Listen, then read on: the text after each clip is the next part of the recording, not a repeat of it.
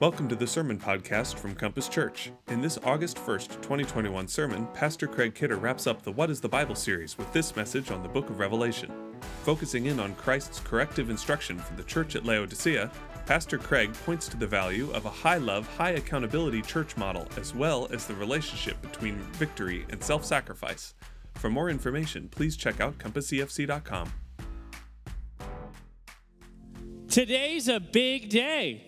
All right, this is a day you might tell your grandkids. I don't know. Maybe, probably, possibly. Today is potentially, probably, the last day you will do hand motions in church as an adult. If you're new, you're like, what are you talking about? We are wrapping up today our series on What is the Bible? And we are crossing the finish line. And so I thought it was only appropriate that we had like kind of a final exam with these hand motions. And again, if you're new, I swear we're not a cult. I feel like that's what cults say. But here's what we're going to do. I won't make you do the hand motions today. Okay. I won't make you do the hand motions today, but how about we do this? How about you say the words, the 12 words, and then I'll do the hand motions, all right? Can we do that? Is everyone's anxiety rising? How are we doing? Great. Okay, so like just for example, you guys will say, I'll do this, and you'll say, we're learning. We've learned something these past 12 weeks. This is beautiful. By the way, we only did them 10 weeks, okay? So there were 2 weeks we forgot. Yes. So don't worry. All right. So we're wrapping it up. For those of you who loved it, I don't know. We're in the fall. We'll start Galatians. I don't know how you do that. More hand motions. All right. It's official. We'll come up with hand motions for Galatians. All right. But here we go. I'll start, and then you guys will just a chorus of words. All right. Here we go. Ready?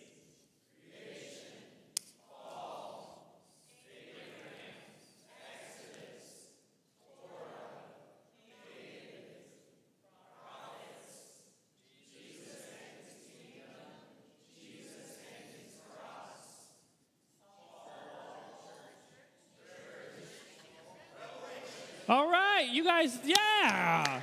No, I didn't mess up. That was great. All right. Look at that. Learning has taken place here. How beautiful is that? Well, stay excited.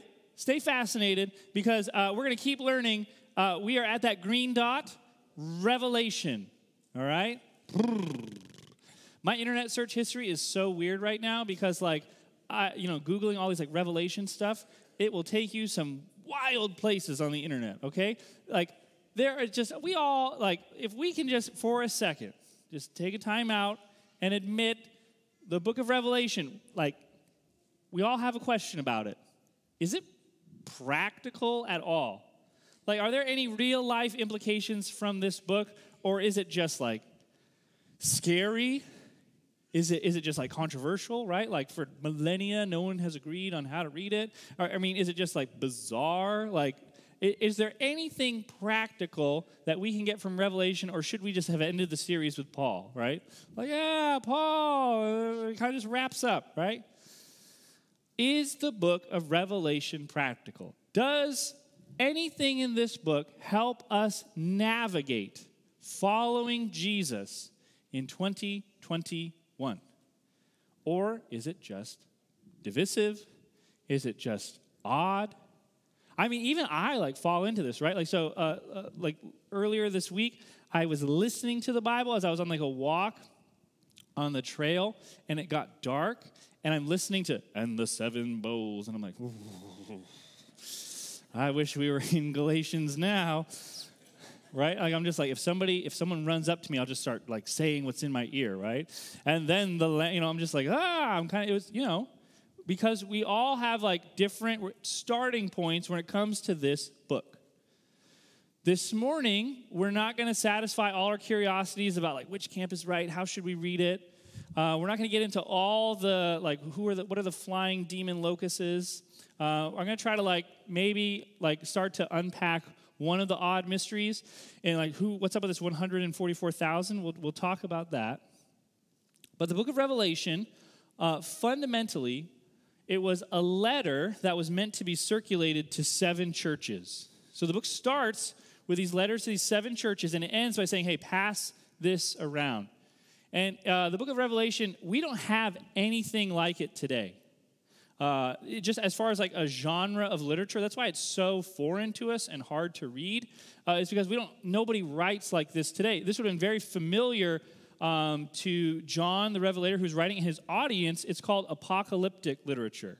So even that word right there, like the apocalypse, right? Like my kids and I, we were walking around the University of Missouri, and we ran into that Boston Dynamics Spot.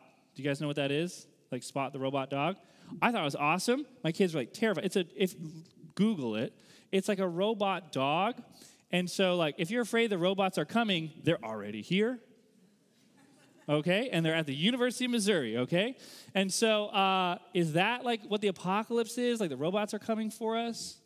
What does it mean, apocalypse? Well, the word apocalypse, actually, it's translated, that same word for revelation is the same word for apocalypse. The book opens, the apocalypso of Jesus Christ, the revelation.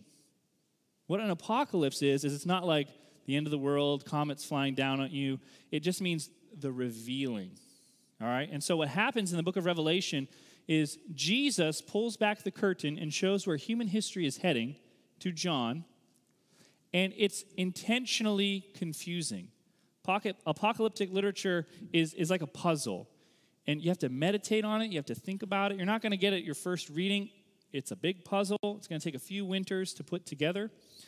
And so as a result, like a lot of really godly folks, like please hear me say it. This is so important. If you get nothing else out of today, please hear me say this. There are wildly godly followers of Jesus, men and women who are following Jesus with everything they have. And some folks read Revelation over here in one camp, and some folks read Revelation over here totally differently. And what we're going to do is we're going to assume the best about both of these folks. All right? So there are people who disagree in this church, in this room. I disagree with myself about a lot of things, all right? And we're going to assume the best. We're going to be like, well, they think that because blah, blah, blah, blah. We don't know why they think that. We can believe what we believe, but we're going to have a posture that assumes the best and loves each other. One of my really good friends, he's not a Christian, he's not even like really a seeker, and every once in a while he'll ask me questions about like, hey, what are Christians fighting about these days? And I'll tell him, and he just laughs. He's like, you guys, you realize like you believe like Jesus is king and he's coming back for you on a white horse, but then you fight about these wildly minutia things. I'm like, I know, can you come speak to us? Like, we at this church are united around the person of Jesus who loved himself and gave himself for us, period.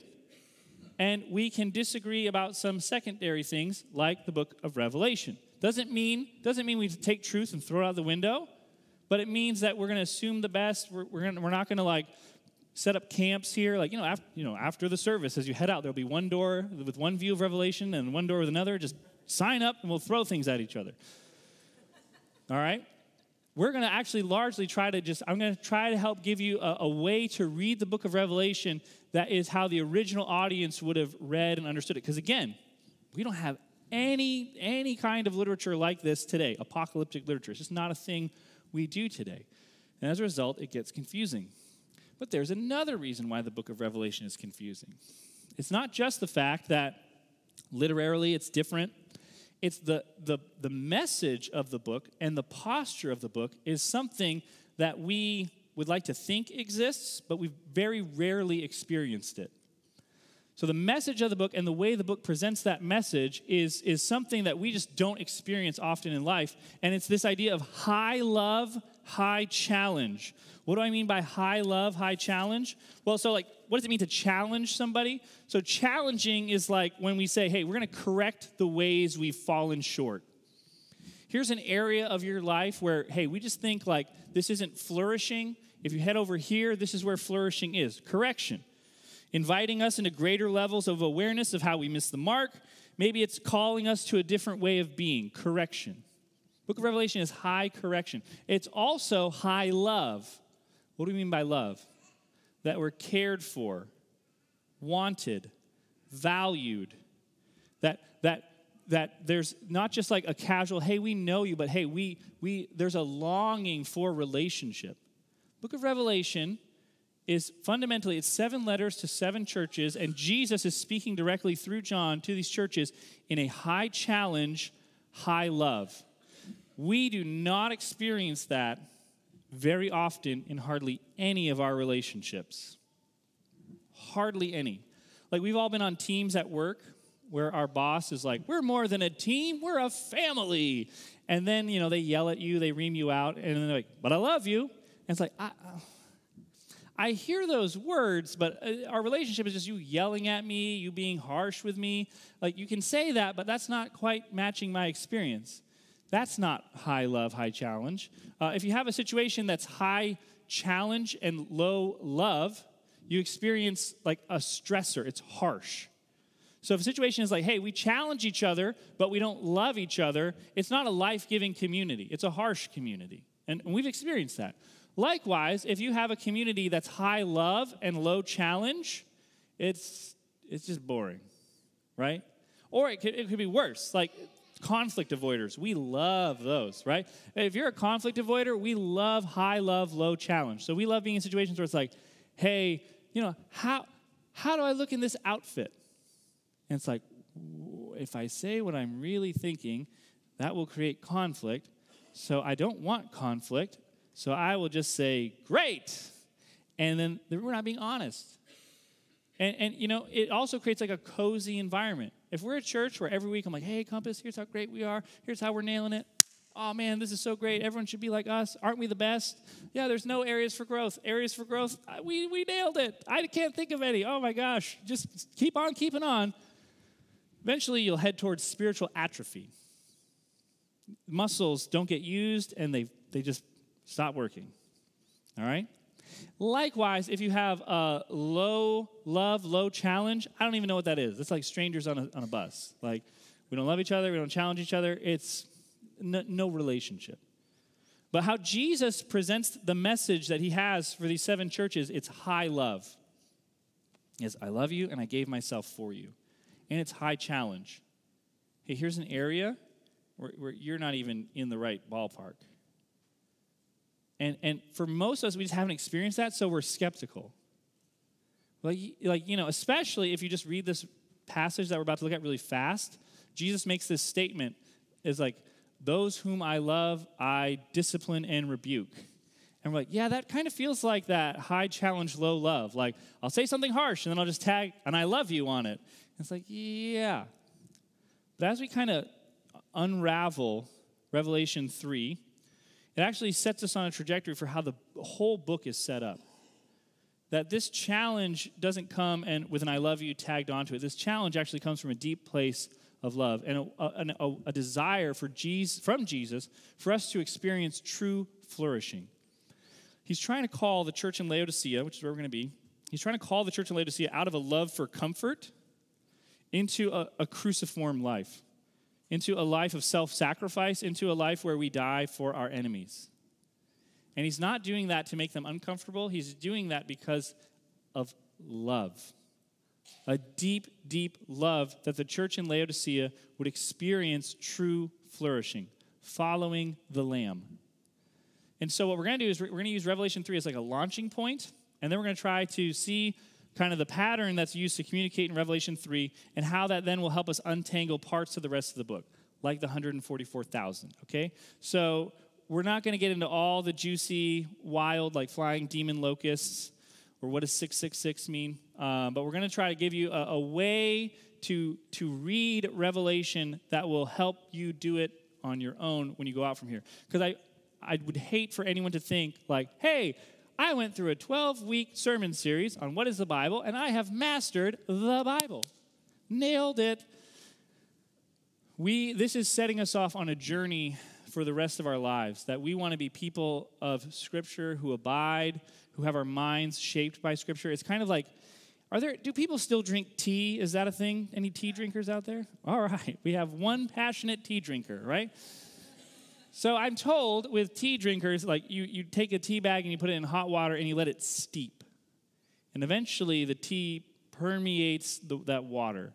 That's what the invitation to be a student of Scripture is. It's to abide in the Word and just live there and slowly let it seep into the rest of our lives so that we're people who abide. And so today we're looking at this high challenge. We're going to look at the church of Laodicea, the challenge to them, and it's a high challenge. First time we read it, we're like, whoa, glad I don't go to church there, right? And we don't, by the way. Is anyone, all right, help me out here. Are we the church of Laodicea? No. How do I know that? We're in Missouri, right? Probably there's a Laodicea, Missouri. Is that a thing? Whoever named towns in Missouri was just wildly uncreative, all right? But so probably, we're not in Laodicea, Missouri even. But here's the thing. The church in Laodicea, Jesus has nothing nice to say about them. With every other church, there's like something positive, not Laodicea, all right? That also isn't Compass, all right? Like, just you gotta separate yourself before we jump into here, all right? There are challenges we want to receive, but when we receive, it's not a straight one-to-one, all right? But here's the hope. If a church like Laodicea, with nothing good going on at it, can experience renewal, how much more can we be off to the races if we receive this high challenge, high love message that Jesus has for the church of Laodicea? There's beautiful fruit happening here at Compass. It's incredible and it's awesome. And we still have spaces where we need to experience renewal. And a church which didn't have much beautiful, awesome things happening, they can experience renewal. Man, we have a head start on them, all right? And this is also really hopeful, by the way. Anybody in here, I fall into this of desiring the good old days? It was so easier when teenagers didn't have phones and, they just were present and talked to us, and we would have dinner and just have these wildly long conversations. Like when I was a teenager, I would just, converse with my parents about how I'm reading The Economist, and I would care about their interests and they'd care about my interests. And now today's teenagers, this is on Snapchat and it's awful. Can't we have the good old days, right? Ask my parents how accurate my memory is, okay? The right out of the gate, the book of Revelations, this is controversial, but I believe 90 AD, okay? It right out of the gate, there's problems in the churches, all right? There's no golden era, all right? Right out of the gate, there's still apostles alive, and there's conflict, all right? So for those of us, we're there's conflict today. It's hard. We got to go back to this glorious day where there was no conflict. This message is no such day exists. So what I was reminded of this week is Jesus doesn't reveal things in us that need change just for fun. Right now, a lot of us are grieving, we hear things like the splintering of the evangelical conscience and how the church is just not getting along and there's lots of fighting. And it's what good can come out of this? Well, the Spirit of Jesus reveals these things because he loves us and wants us to experience renewal. So we're going to step into this high love, high challenge space this morning with the hopes of experiencing renewal. All right, so we're going to talk about the high challenge first, then we're going to get the high love, and that's going to help us untangle some mysteries today, okay? Revelation chapter 3, we're going to be in Revelation 3:14.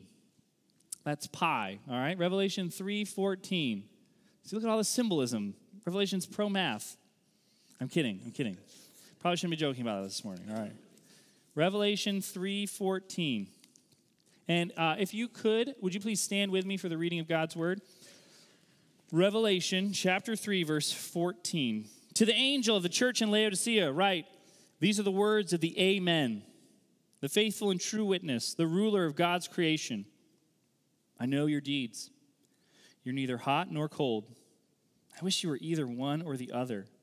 So because you're lukewarm, neither hot nor cold, I'm about to spit you out of my mouth. You say, I'm rich, I've acquired wealth, I don't need a thing. But you do not realize that you're wretched, pitiful, poor, blind, and naked. I counsel you to buy from me gold refined with fire, so that you can become rich, and white clothes to wear, so you can cover your shameful nakedness, and salve to put on your eyes, so that you can see. Those whom I love, I rebuke and discipline. Be earnest and repent. Here I am. I stand at the door and knock. If anyone hears my voice and opens the door, I will come in and eat with that person, and they with me. To the one who is victorious, I will give the right to sit with me on my throne, just as I was victorious and sat down with the Father on his throne. Whoever has ears, let them hear what the Spirit says to the churches. This is God's word. God, I pray as we unpack your word today that we would hear what your Spirit says to the church. God, in areas we need challenge, I pray that we would just, with open hands, receive. God, I also pray that we would see how that challenge comes from your heart. And your heart is one that longs for relationship with us. We are chosen, wanted, loved by you. So, God, I pray that we'd hold those two truths together, and we'd be people who receive challenge and who live and walk in your love. In Jesus' name, amen. The Church of Laodicea, you can have a seat. The Church of Laodicea was located between these two cities, Hierapolis and Colossae, okay? And Hierapolis was kind of like the Florida of the Roman Empire, okay? They were famous because they had these hot springs where like older, retired Roman citizens who would, go, they would, be in the slow lane in their chariots. They would come to Hierapolis and they would hang out in the hot springs, and it was like medicinal. All right, so Hierapolis was just known for these medicinal hot springs that people would just kind of relax in, and it was helpful. It was, if you're in pain, you'd go to these hot springs, your pain would subside. All right, Colossae also had these famous cold springs. Okay, and so just great, nourishing. It was great. Hey, it's hot out here. It's hot in the Mediterranean. We got water. We're good to go. Laodicea was famous. They were in the middle, and they got like just all the runoff.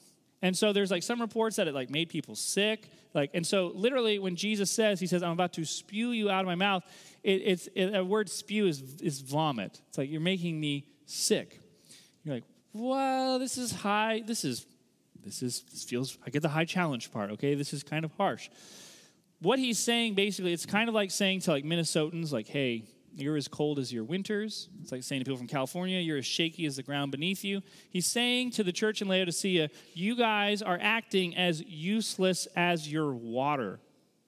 All right? You have lost effectiveness. I wish that you had one of these two effectiveness, but you don't. See, I had heard this had been popular for many years, this interpretation that said, oh, like to be hot means, oh, I wish you were like on fire for Jesus. I wish you just were like, ready to like love him and just be a witness for him and just, ready to go, right? And cold is like, yeah, I don't have anything to do with Jesus. And it would be better for you to be like totally turned off from Jesus than to be in this lukewarm position of like, yeah, some days I have good days and I love Jesus, and some days I have days where I don't care at all. And it's better to be totally turned off than to be lukewarm. That doesn't seem likely to me, because if you read, if you just think about it for a second, these are letters. They're trying to be like corrections to people. And he's saying this, like in verse 15, I know your deeds, that you are neither cold nor hot. I wish you were one or the other. Jesus is saying, I would prefer that you'd have one of these two uses. If Jesus really preferred that the church would rather than being like in a place of struggling, of being lukewarm, like, yeah, some days I have great spiritual victory and some days I don't care. And if he'd rather than be like totally turned off, it would make sense that he just not write a letter. Right? It's just like, hey, if these people are experiencing spiritual atrophy, leave them alone.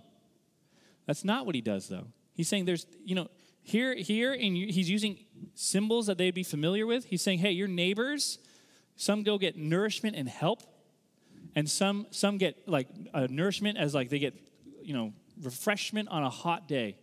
You guys don't do anything. You guys have totally lost spiritual vitality. What do we know about the church in Laodicea that would make John or Jesus say to the church, you've totally lost spiritual vitality? Well, so today we have these things called unions. So you pay dues, you belong to a union, and you get jobs. In the Roman Empire, they had like religious unions. And so people would pay into these unions and they would get jobs. But they were religious unions. So what came with that was they would have to worship other deities. So there'd be one deity that was like, hey, we're the fishing union, and you got to worship this fish god. And it's like, okay, we'll pay into that. We'll worship that god. And also, it was all couched under worshiping the emperor of the Roman Empire as God. So you worship Caesar, but then you also paid tribute to all these other gods. And what most commentators believe is that the church in Laodicea was, listen, this is what it says in verse 17. We're rich. It seems like they were playing ball. They were going along with this to make money. Laodicea was already kind of like the Hamptons, the Bel Air. It was like a wildly affluent place. Earthquakes tore the city down several times, and they just kept rebuilding. All right, so I guess that makes them like the Oklahoma of the Roman Empire. Like, why do you live there? Well, we just like it, right? So these people were wildly wealthy, and Christianity, the Jesus movement, was starting to disrupt that. So think the Colosseum, right? Christians were being persecuted, and the church in Laodicea is like, we'd rather not do that. How do we avoid this? Well, we'll just like worship their foreign gods, and we'll just kind of play ball. And you know what? This is working out for us. Look at verse 17, okay? So this is what Jesus says. He says about that whole, you guys have lost your usefulness. But this is what their assessment of themselves was in verse 17. I'm rich. I've acquired wealth and don't need a thing. So Jesus is saying this, like, hey, you guys have missed the mark. And like, we're great. We're totally fine. How do I know that? We're being blessed. We're being blessed financially. We've got money. We don't have any needs. God is blessing us. And that could sort of make sense if you read the book of Deuteronomy, where it says, like, hey, if you do well, God's going to make it rain on your crops. So, yeah, we're doing that. God's totally thrilled with how we're behaving. But look at verse 20. Here I am. This is Jesus talking to the church. I stand at the door and knock. Now, if someone is knocking at your door, I know there's 2,000 years between us and this church. This hasn't changed. If someone is knocking at your door, are they in the building or out of the building? Yes, learning is taking place here. They're out of the building, exactly, all right? Here's what Jesus is saying. I left the building, and you all didn't even notice. I'm outside. And you're like, we're rich. This is great. Now, do you think there's any carryover application at all for those of us who go to church in the most affluent nation in human history? Do you think there's any correction? Probably. Yes, probably. Here's a danger. Conformity to a sick culture is sickness. Conformity to a sick culture is sickness. Jesus had left the building and they didn't even notice. Why? Because they were making payroll. Because they had a building project. Everything was fine, and they didn't even notice when Jesus left. That's a scary place to be. Do not miss that. We can think, oh man, we're comfortable. Look at other parts of the world, things are wild. We've got God's blessing because it's easy. Do not make the same mistakes that the Laodiceans were making. Don't confuse material success for God's blessing. Just because we have it okay does not mean we are honoring God as Jesus as Lord in a culture that so desperately needs us to be different. We live in 2020 brought this out, but it's still like totally at the surface. We live in an Amazon culture, right? Everything instantly. You can get something from around the world instantly. Instant message. Everything is instant. And as a result, we have no endurance. We have no patience. When suffering comes, we don't know what to do.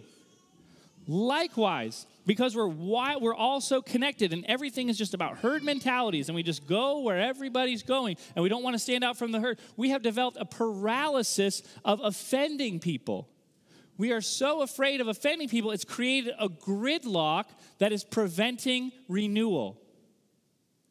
And Jesus steps into that space. And this is what he says to the church in Laodicea. Listen to verse 17. You do not realize you're wretched, pitiful, poor, blind, and naked. Hello, high challenge. Does anyone have this is NIV. Mine says wretched. Does anybody say something else? In verse 17? Nothing? Everybody's got wretched? Okay. That word is the opposite. There's in chapter 1, John says that let everyone who read this, they're going to be blessed. Okay? That word for wretched we don't use the word wretched at all.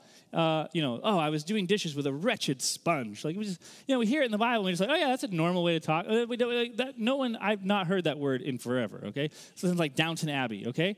So like the word wretched, all right? What a better way to say it is unblessed. So here if you want to be blessed, read this book. Hey, church in Laodicea, you think you're blessed? You think you got all this money? You're actually not blessed. This money that you have this materialism is not a blessing. It's actually an unblessing. All right? Likewise, here's what I said, pitiful. I think it's the ESV. Any ESV folks out there? Okay, does it say pitiable? Pity?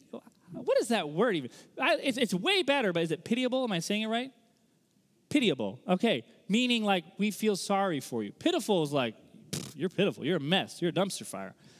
Pitiable is like, hey, you're unblessed, and you think like, hey, we've got it made in the shade. We're all driving Benz. We've got it. But it's like, no, we actually feel sorry for you. This isn't what blessing looks like. All right? You think you're rich, but you're actually poor, blind, and naked. Remember, John, who's writing this, would have been Hebrew, very familiar with his Hebrew Bible. Nakedness is a symbol for exile. Naked, Isaiah, Ezekiel, they talk about, hey, you're going to get dragged off into the land in nakedness, not being clothed. He's saying, you think you're experiencing the abiding life with Jesus? You think you're experiencing blessing? You're not. You're experiencing the opposite of that.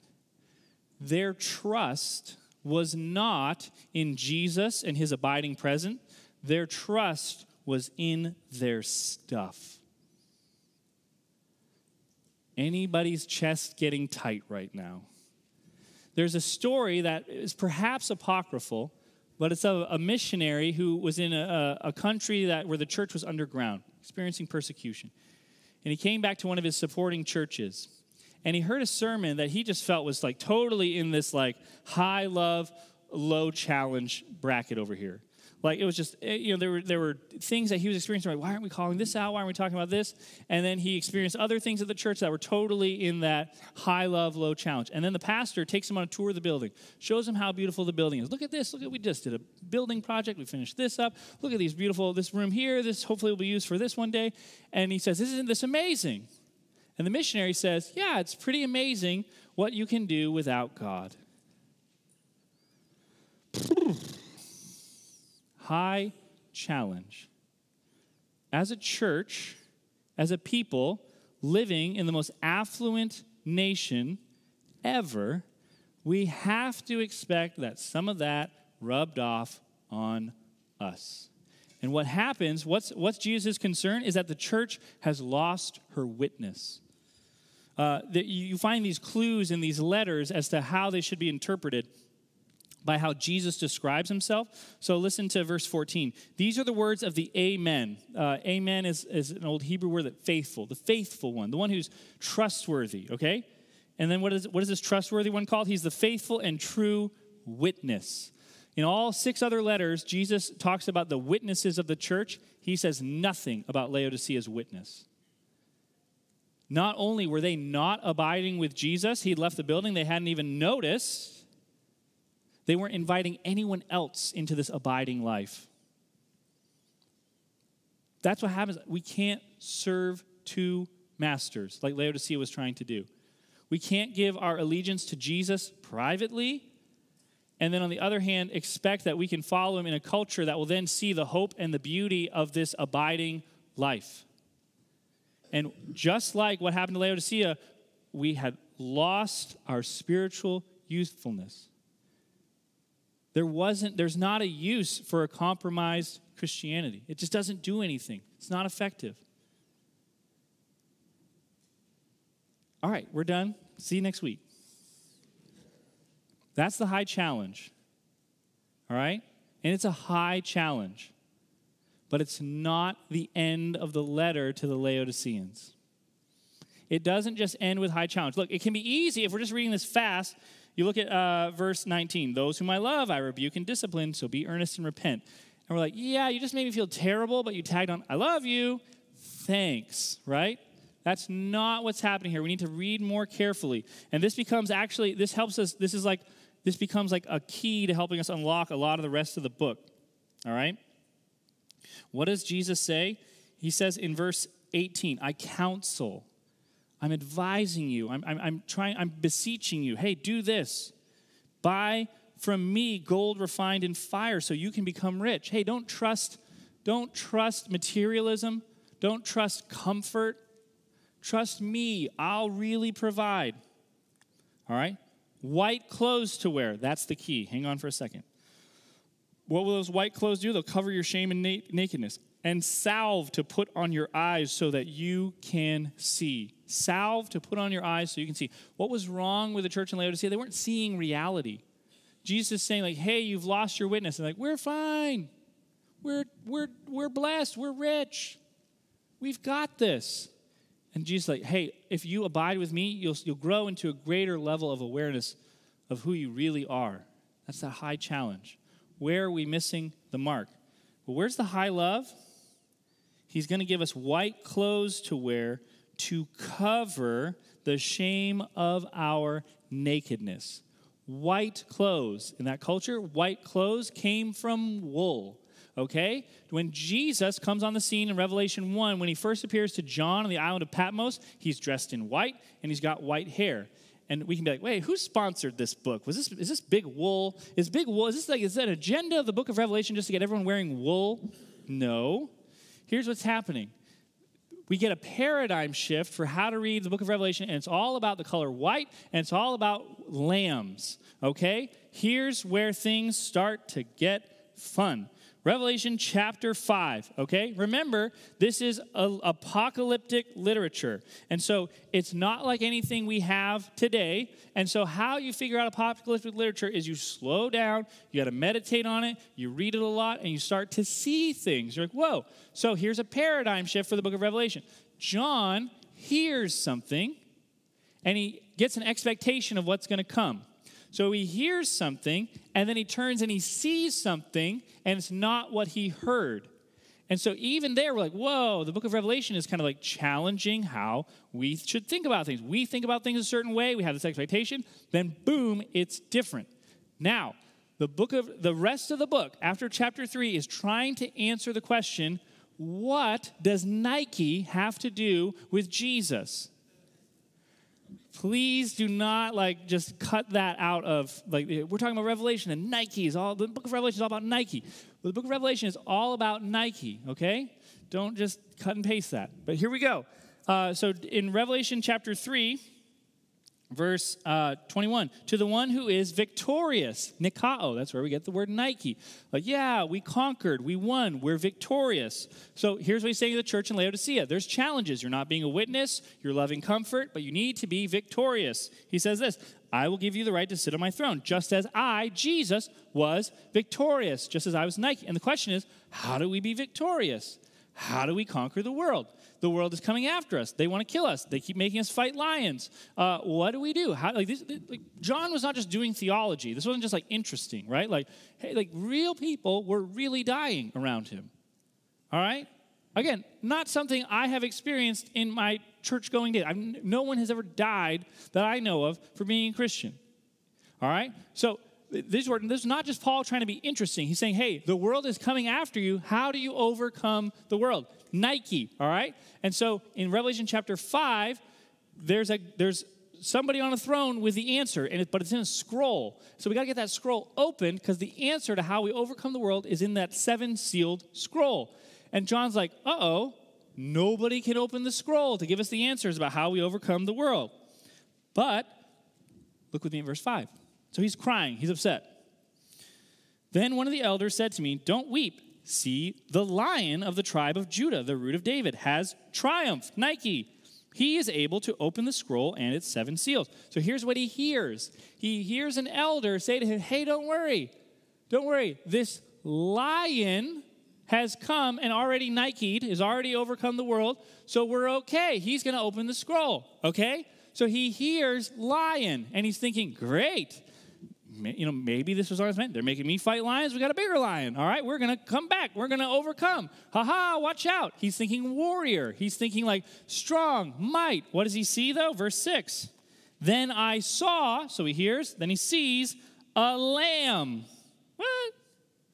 Looking as if it had been slain, standing at the center of the throne, encircled by the 4 living creatures and the elders. Okay. So he hears, how are we going to overcome? How are we going to conquer things? A warrior. Who's that warrior? It's a lamb that died. Now we're starting to get this paradigm shift. How do we overcome the world? Jesus did it by dying for the world. He died for his enemies. On the cross, we're not witnessing a failure of this God-man. We're witnessing the God-man on his throne. He is enthroned at the cross. And so how do we overcome the world? We follow the Lamb. We participate in self-sacrifice for our enemies. We don't fight our enemies back. And when we trust Jesus, we are clothed in white, as what the Laodiceans heard. I will clothe you. If you acquire gold from me, if you trust me, I will clothe you in white. This, when he says, I love you and those whom I love, I correct, that's not cheap. He paid with his life to be able to say that. We are deeply wanted, loved, and valued. That's the high love to this high challenge. And it actually presents an even harder challenge. Suffering had come for the church of Laodicea. It's terrifying. This new Jesus movement, it's like, yo, this is hard. Can we just go back to the way things were? Let's pretend. Let's pretend that nothing happened. All right, we'll just go about business like we used to, and everything's going to be fine. And it's not. It's not. They had ended up trusting something that worked them into just spiritual lights out. But how do we overcome spiritual atrophy? How do we experience renewal? We trust the Lamb. We trust. Yes, the world is a scary place. Yes, there are things that go bump in the night. Yes, there may even be people who don't like you. What's the invitation? Self-sacrifice. We're not fighting the same thing here. We're not trying to gain power. We're not trying to like make a name for ourselves. We're following one who died for his enemies. And wherever he goes, we can go. Because look at, God was able to take the death of Jesus. The death of Jesus, not good, bad, right? The only innocent who ever lived, killed, bad. And he's able to rescue the world from this bad thing. And he's saying to the church in Laodicea, don't you think I can do that for you? And this actually becomes our identity. All right? Revelation chapter 7, this keeps going. Revelation chapter 7, we get that same hearing and seeing thing. So John hears this weird thing that's foreign to us, 144,000. Lots of people have lots of ideas about how we should interpret this, okay? So he hears like, hey, we're going to seal off 144,000 people. And we're like, what does that mean? Am I one of the 144,000? Are you one of the 100? What do we do, right? Okay? Remember, John was not a 21st century American. Okay? He was a first century Hebrew, and he knew his Hebrew Bible. This counting of the tribes is what would have been very common for a census for an army. Okay? And so here's what he's hearing. How do we overcome? Well, first, there's this lamb that looks like it was killed. Okay, that's how we overcome. Well, now that lamb has an army. Okay, now we get serious. All right, so yes, we die for our enemies, and then we pummel them. All right, so first we trust, and then we offer, then they don't like it, and boom, we fight back, right?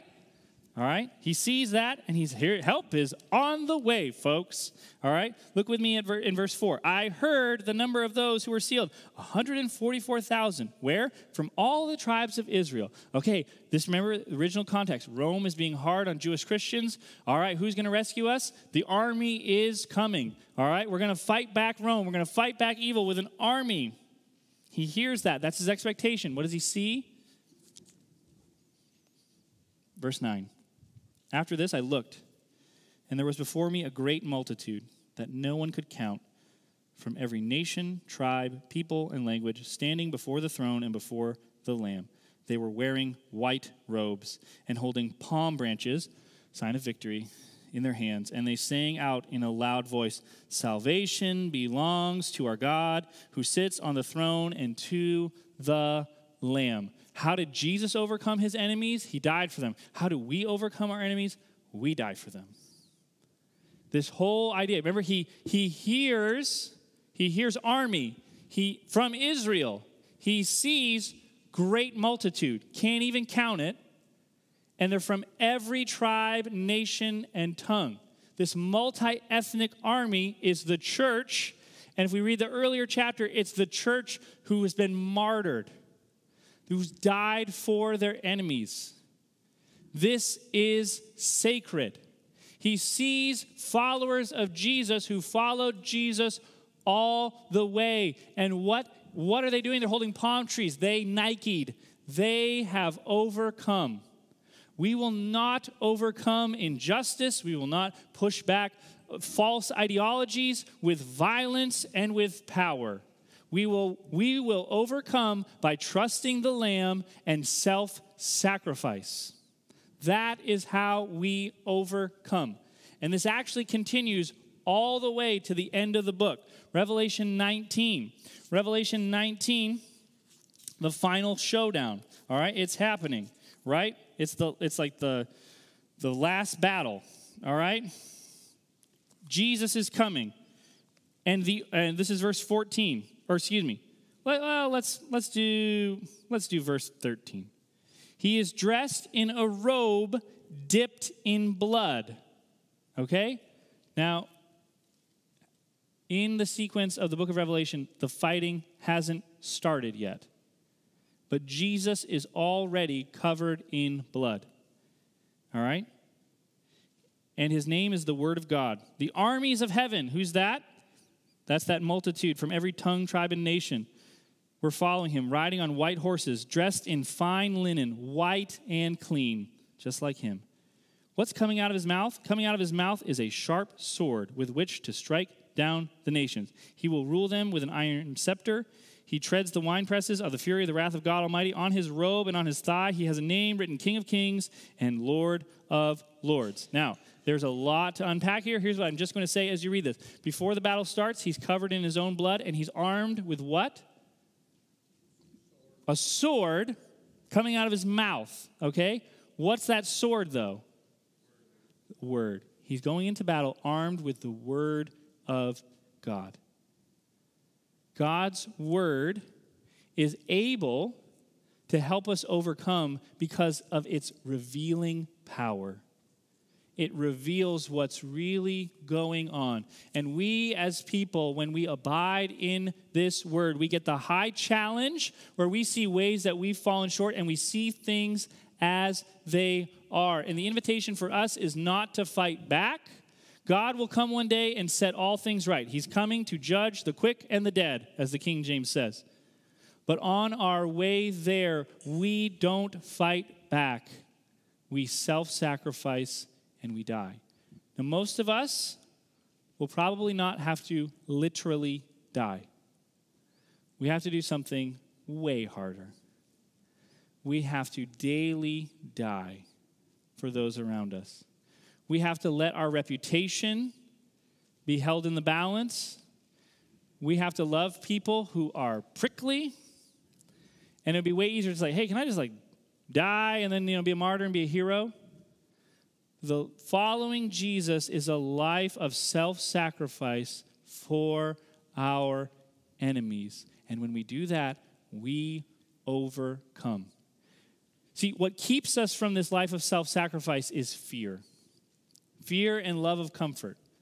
We think can God bring anything good out of this? When suffering happens, we get punched in the face, the car's spinning out of control. It's this is just bad.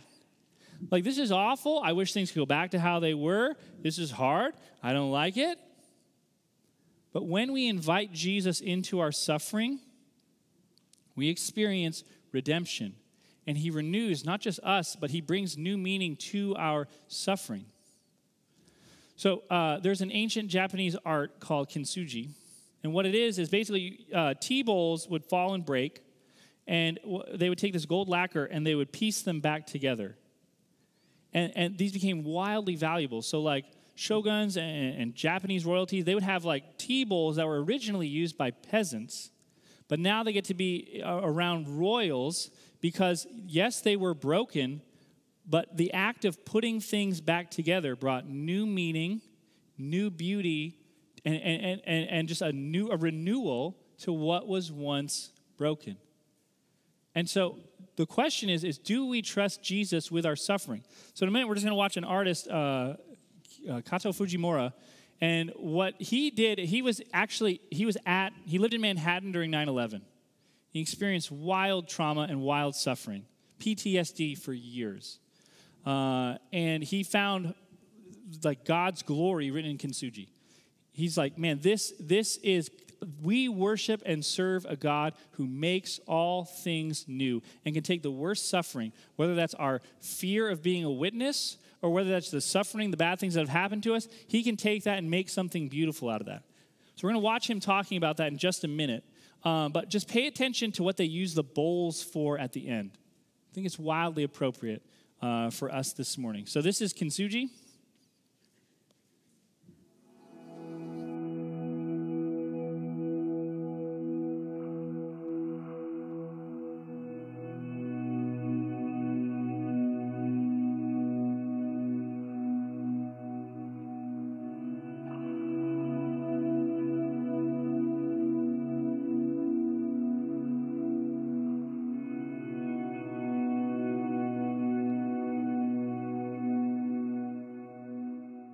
Story of kintsugi.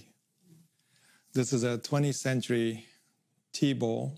So Japan lacquer, which is used to mend the broken bowl. And the gold is mended, and you can tell by the way it's mended, the care of the design, the master's touch, his incredible humor is all evident here. And you can just look at it and admire this spider web, right? Trauma, mended, becomes something new, right? Becoming something that, a language that can speak into the divide, into the gap. And there was a tea master in 16th century Japan, Sen Rikyu, who developed the art of tea. This is what Japanese culture is based on now, who developed this form of peacemaking in the midst of feudal, literally, war period. Rikyu came and walked into that. He was able to create an art form of tea. I hold in my hand a North Korean bowl, used by commoners in North Korea, but one that Rikyu saw as incredible potential in this ordinary bowl to bring this into high tea of serving shoguns, serving dictators and powers, communicated something. That's why this bowl even though it was broken somewhere down the line, the families of the tea master kept the spoil, right? Because they know this was served to somebody important, because it was intentional communication to say, yes, you may be powerful, but there are more powerful things than your power. That's an artist communicating the power. That is to bring humility, creativity, and imagination, what I call sanctified imagination. And that's how this art of kintsugi began, this mending with gold and making the object that is mended more valuable than before it was dropped on the floor.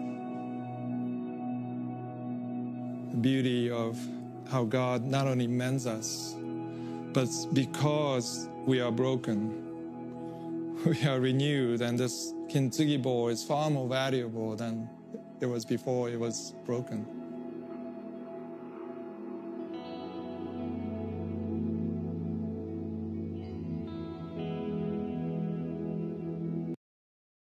That Jesus is the most creative being ever. Can he take broken, hard, terrible things and make something beautiful from them? Can he take the suffering of a church and use that to create renewal and to invite other people into that renewal? We think he can. And what's really important here is to hear his heart through all of this. It's a very popular verse. It's, Christian bookstores, we threw it on mugs everywhere. But it says, "Behold, I stand at the door and knock. If anyone hears my voice, I'll come and eat." Again, John knew his Hebrew Bible. That's actually a quote from the Song of Songs. And in the Song of Songs, the lovers, the husband and wife, get separated. The husband goes outside, and he's locked outside. He's like, "Hey, can you let me back in?" He wants to get back into that room. Jesus longs to fellowship and dwell with his people. And if this church, where there was no witness, where they were so comfortable with materialism, that was their trust, if he longs to fellowship with them, can we be confident that he longs to fellowship with us this morning? That he wants to dwell and abide with you. That what's keeping us from this abiding life is that we just don't trust. This message feels too good to be true, but the promise of this passage is that he's at the door knocking, and if we open, he comes and abides. We're going to take communion in a second. Think about even just what the word, communion. We're going to commune. We're going to abide with Jesus as an act of trust. We're going to say there's a lot of things vying for our trust, materialism, nationalism, you name it. There's so many things vying for our trust. We're going to trust you, Jesus. We're trusting you this morning, and communion is a picture of that inward reality. If you're here this morning and you're not a Christian, I'm really glad you're here. Skeptics keep us honest. But we ask that you not participate in communion, just watch. We believe this is for people, men and women, who have been made new by the blood of Jesus. This is how we commune with Jesus in a special way. There are people lined up all around the edge of this room here. And in just a moment, I'm going to exit the stage. We're going to sing and have a time of meditation and prayer. In that time, just grab your communion cups and then come back. And then in just maybe a minute or so, I'll be back and we'll take communion together. So right now, we're going to hand it over to the worship band. And as you feel led, just get up and grab communion cups.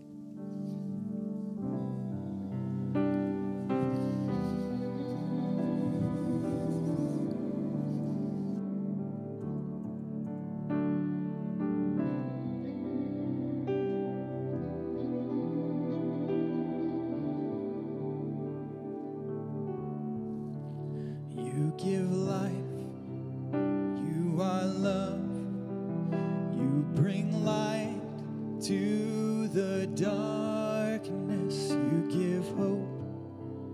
You restore every heart that is broken. And great are you, Lord. It's your breath in our lungs, so we pour out our praise.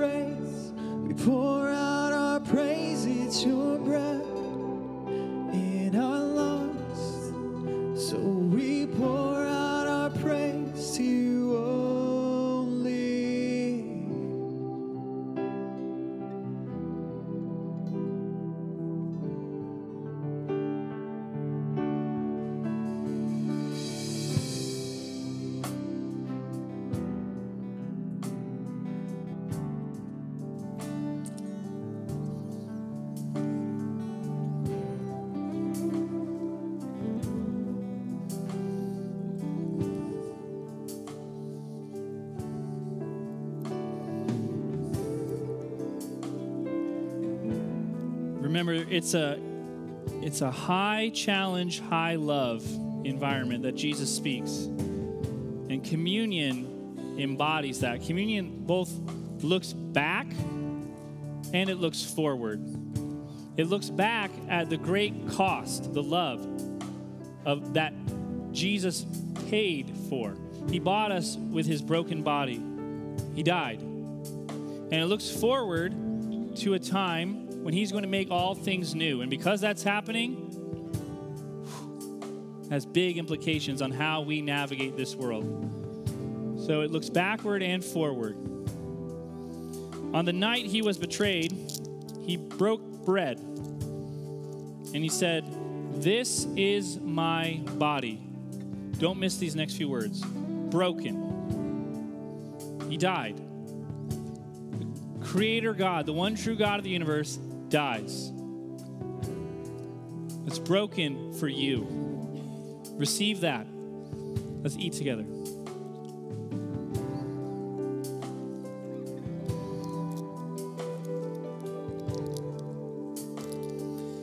Likewise, he took the cup and said, "This cup is the new covenant of my blood. Do this as often as you drink it in remembrance of me." We remember today, but we also look forward. Wine is a symbol of abundance, and we are looking forward to a day when God lifts the curse, comes and dwells with us in a new creation. Let's drink in anticipation today. God, thank you. Thank you for the great love you gave us. God, I pray we'd own it. God, I pray that would shape our identity. We are deeply loved by you. God, I pray we would look forward to the day when heaven comes down and dwells with us. God, we ask all these things in Jesus' powerful name. This sermon is part of the ministry of Compass Evangelical Free Church in Columbia, Missouri. We seek to be a church where Christ's love is at work transforming lives through the power of the Spirit to the glory of God. For more information, check out compassefc.com.